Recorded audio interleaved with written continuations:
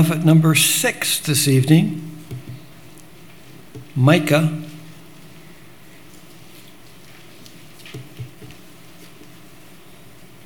Got 6 to go after this, so we're halfway there.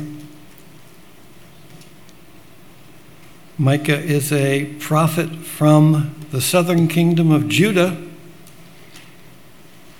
and he's a prophet of what was to happen first to Israel and then to his homeland of Judah. And he's also got a section in here from the Lord dealing with what a great covenant God we have.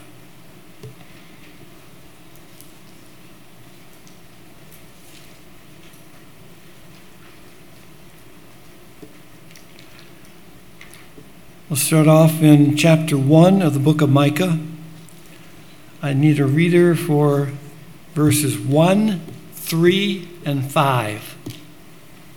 Ms. Kelly? The word of the Lord that came to Micah, the Morashite, in the days of Jotham, Ahaz, and Hezekiah, kings of Judah, which he saw concerning Samaria and Jerusalem. For behold, the Lord coming forth out of his place, and will come down and tread upon the high places of the earth. For the transgression of Jacob is all this, and for the sins of the house of Israel. What is the transgression of Jacob? Is it not Samaria? And what are the high places of Judah? Are they not Jerusalem? This is the first major point that the Lord makes through the prophet Micah. Looking at the two kingdoms, Israel is referenced as Samaria, and of course, Judah, we know, the southern kingdom. The event we see is God's people have not done what God asked of them. People didn't step up when they should have stepped up. People were not faithful. People were disobedient. People rejected the Lord. Various other sins. When this occurs, God does not just turn away and leave the scene and I'll go start over again. He intercedes, and that's what we'll see in this book of Micah. As Israel is failing, as Judah starts to follow the same path, the Lord intercedes on the behalf of his people to do what needs to be done. If he cannot find a man to stand in the gap, he comes and he stands in the gap himself. Skip down to chapter 2. We'll look at verses 1 and 2 and verses 8 and 9. Do I have a reader for that? Chapter 2, 1 and 2, 8 and 9. Cindy?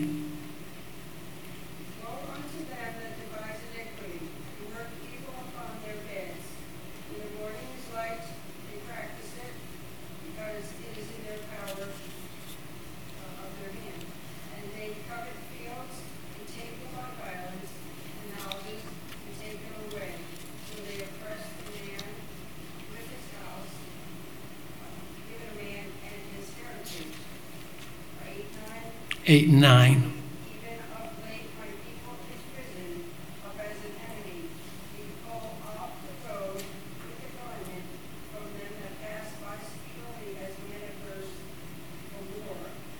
The women of my people have been cast out from their pleasant houses. From their children ye have taken away my glory forever. A listing of a number of the sins that the Lord is coming to judge his people with. People who had much wanted more. They were greedy. They coveted. We see that in verses 1 and 2. They are as it says, devising iniquity, working evil from upon their beds. When morning's light, out they come and do their dirty work. Coveting fields, verse 2, taking them by violence, along with their houses, and basically taking away what it says here, the heritage, the inheritance of God's people. God is not pleased with that. Verses 8 and 9, God's people have become an enemy, as it were. And that reference there, and pulling off the robe with the garment from them that pass by securely as men averse from war, they were actually attacking their own army men as they would be back in Israel or Judah, feeling at peace, safe.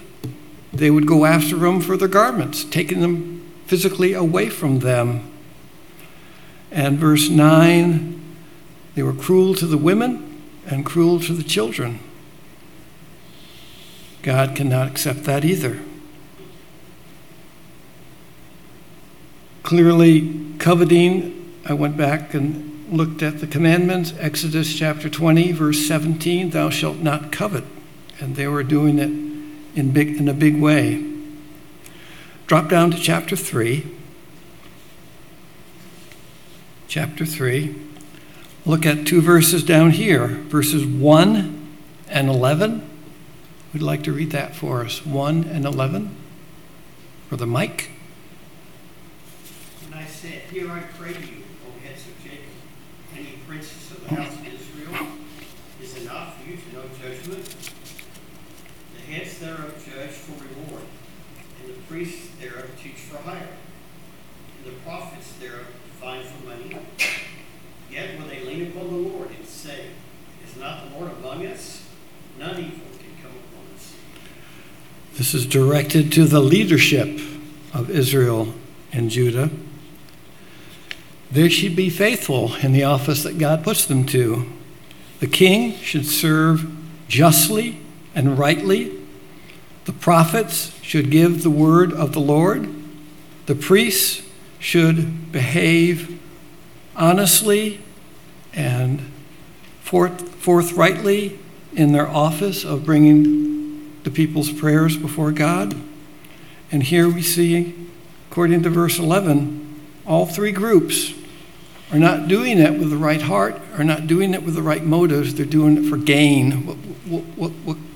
What can they get out of it? And yet, end of verse 11, they're oblivious to what the Lord is really asking of them, thinking that the Lord is still with them. What's wrong? Nothing's going to happen. We'll just do as we please. So things are even deepening for the sins of the people. But then we get a break. You get down to chapter 4. And very often this is the way we see, again, we've mentioned this before, in prophecy, we see the judgment, but then we see the hope. And these things often come in this type of arrangement, in a pairing. Chapter 4 brings some hope. Look at chapter 4, verses 1 and 2. Do I have a reader for the 1 and 2? Brother Dave? But in the last days it shall come to pass that the mountain of the house of the Lord shall be established in the top of the mountains, and it shall be, and it shall be exalted above the hills. People shall flow unto it. Many nations shall come and say, Come, let us go up to the mountain of the Lord, the house of God of Jacob. And he will teach us his ways, and we will walk in his paths. For the law shall go forth from Zion, and the word of the Lord from Jerusalem. This is looking to the future. We're talking about verse 1, in the last days. Again, prophecies like this have some near early fulfillment. We'll see little bits and pieces, foreshadowing, but eventually as we get to the latter days, when the Lord is actually ruling from his house in Jerusalem, will these things fully come to fruition. The mountain of the Lord, we're looking again at Temple Mount in Jerusalem. being exalted above all the other hills, people starting to flow unto it. Not only the Jews, but verse 2, nations coming to worship at the mountain of the Lord, desiring that they would learn how to worship the Lord, how they would be part of God's kingdom and turning away from their evil deeds. So that basically chapter 4 all the way up into the Messianic period with the Lord back on earth and making things right. And chapter 5, similar thing, looking to, again, God interceding, doing things that need to be done. You'll see a lot of I wills in chapter 5. That's the Lord talking of himself. And a very familiar verse, I've got it highlighted in my Bible. Who'd like to read chapter 5, verses 2, 3, and 4? Miss Kelly again? Chapter 5, yes, 2, 3, 4. But thou, Bethlehem, Ephrathah, thou shalt be, though thou be little among the thousands of Judah, yet out of thee shall he come forth unto me. That is to be the ruler in Israel, whose goings forth have been from of old and from everlasting. Therefore will he give them up until the time that she which travaileth hath brought forth. Then the remnant of the brethren shall return to the children of Israel. And 4. And he shall stand and feed in the strength of the Lord, and in the majesty of the name of the Lord his God, and they shall abide. For now shall he be great unto the ends of the earth. All right. I think you're all aware of who we're talking about in these 3 verses. Who's coming out of Bethlehem, of course? Jesus Christ. And a beautiful verse talking about his everlastingness, been from of old, and the fact that he is working in the power of his Father, God the Father, coming in his strength, coming in his name. A beautiful picture of Christ coming in person to be with his people. And notice, just in brief, looking down at verses 9 to 15, we'll see a bunch of these I wills that I mentioned. I'll read these for you. Chapter 5, verses 9 to 15, talking about what he's going to do to the nations around his people. Thine hand shall be lifted up upon thine adversaries, and all thine enemies shall be cut off. And it shall come to pass in that day, saith the Lord, that I will cut off thy horses out of the midst of thee, and I will destroy thy chariots. And I will cut off the cities of thy land, and throw down all thy strongholds. And I will cut off witchcrafts out of thine hand, and thou shalt have no more soothsayers. Thy graven images also will I cut off, and thy standing images out of the midst of thee, and thou shalt no more worship the work of thine hands. And I will pluck up thy groves out of the midst of thee, so will I destroy thy cities. And I will execute vengeance and anger and fury upon the heathen, such as they have not heard. God, through his Son, cleaning the houses of those around God's people. The final section of the book of Micah, chapters 6 and 7, are a beautiful picture of the Lord talking to his people. The setting is very much like a courtroom, and God the judge is looking upon his people and asking them some questions as a lawyer would ask of the defendants that are being put on trial. What are you doing? Why are you doing it?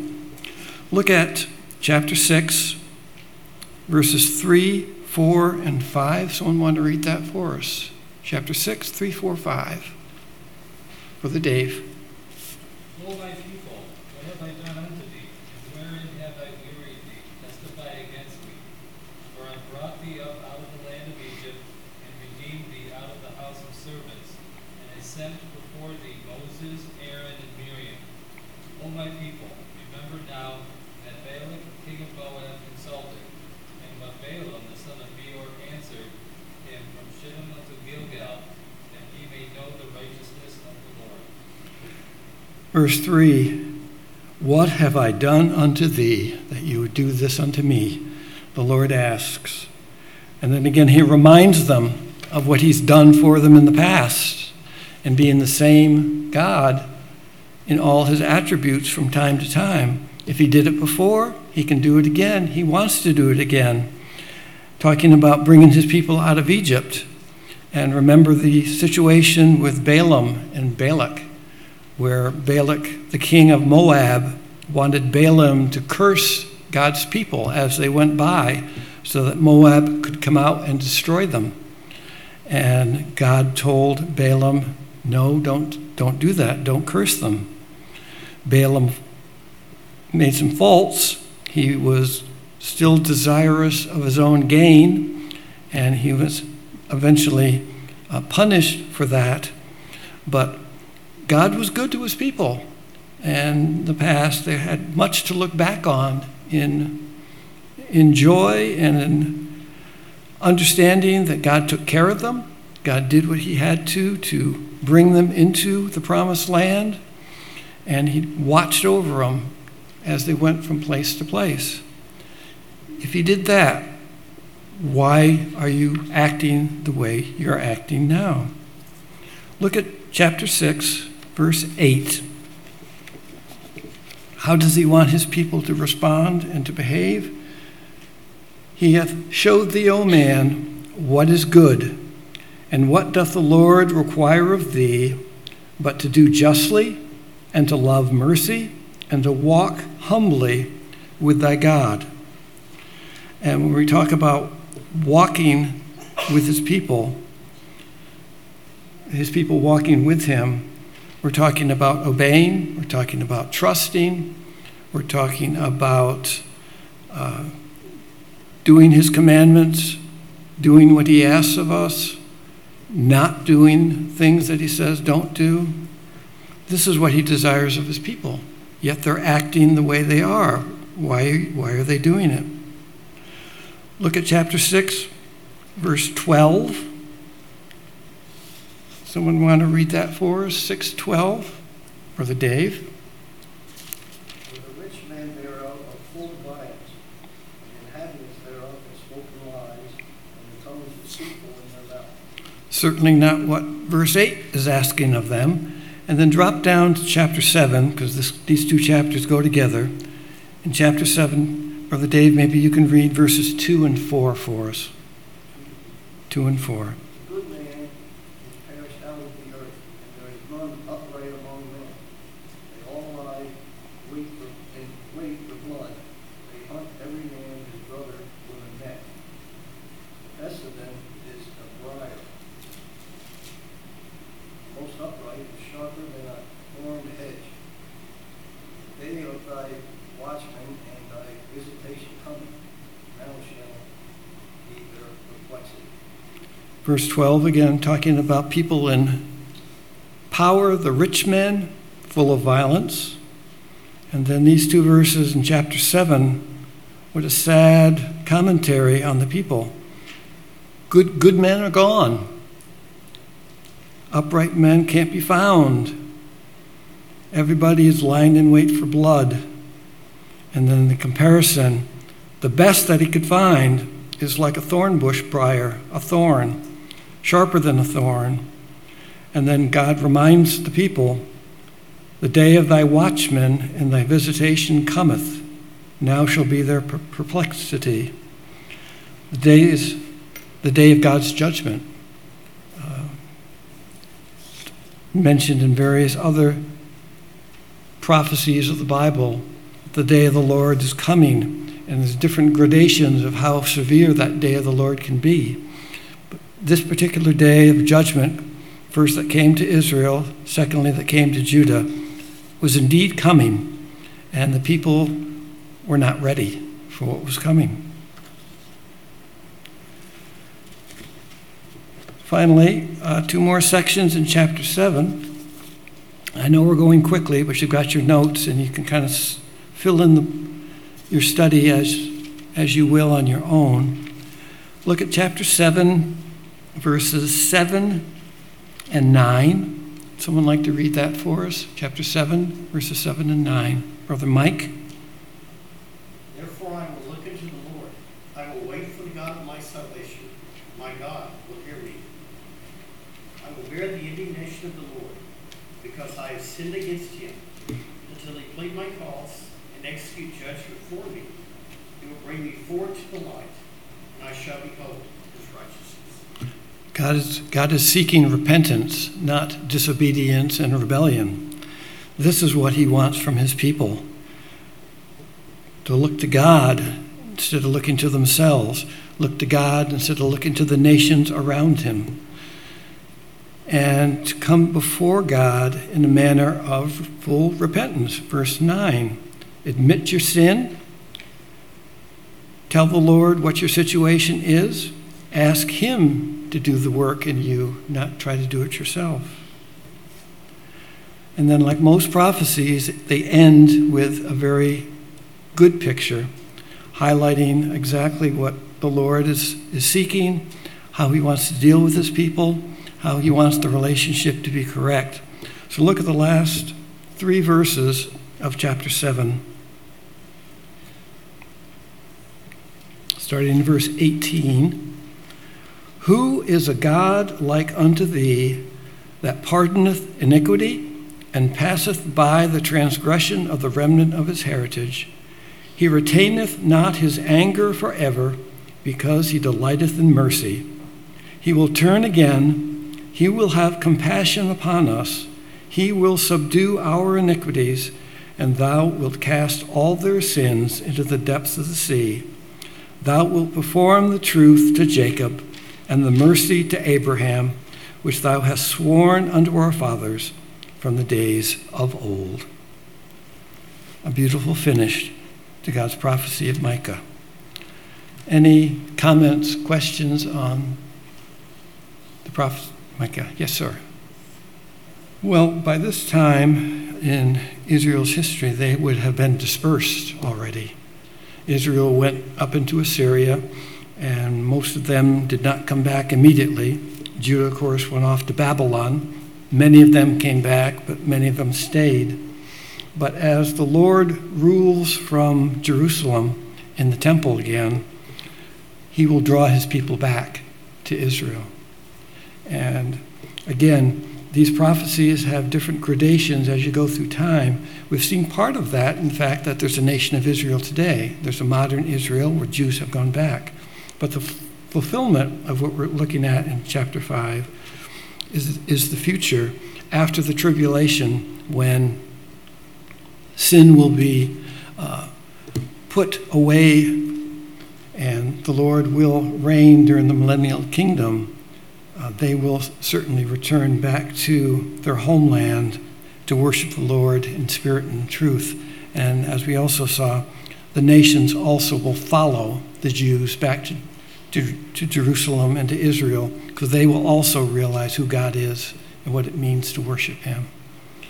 So the remnant coming back is what we're seeing. Next lesson, book of Nahum. We'll start the second half of the minor prophets.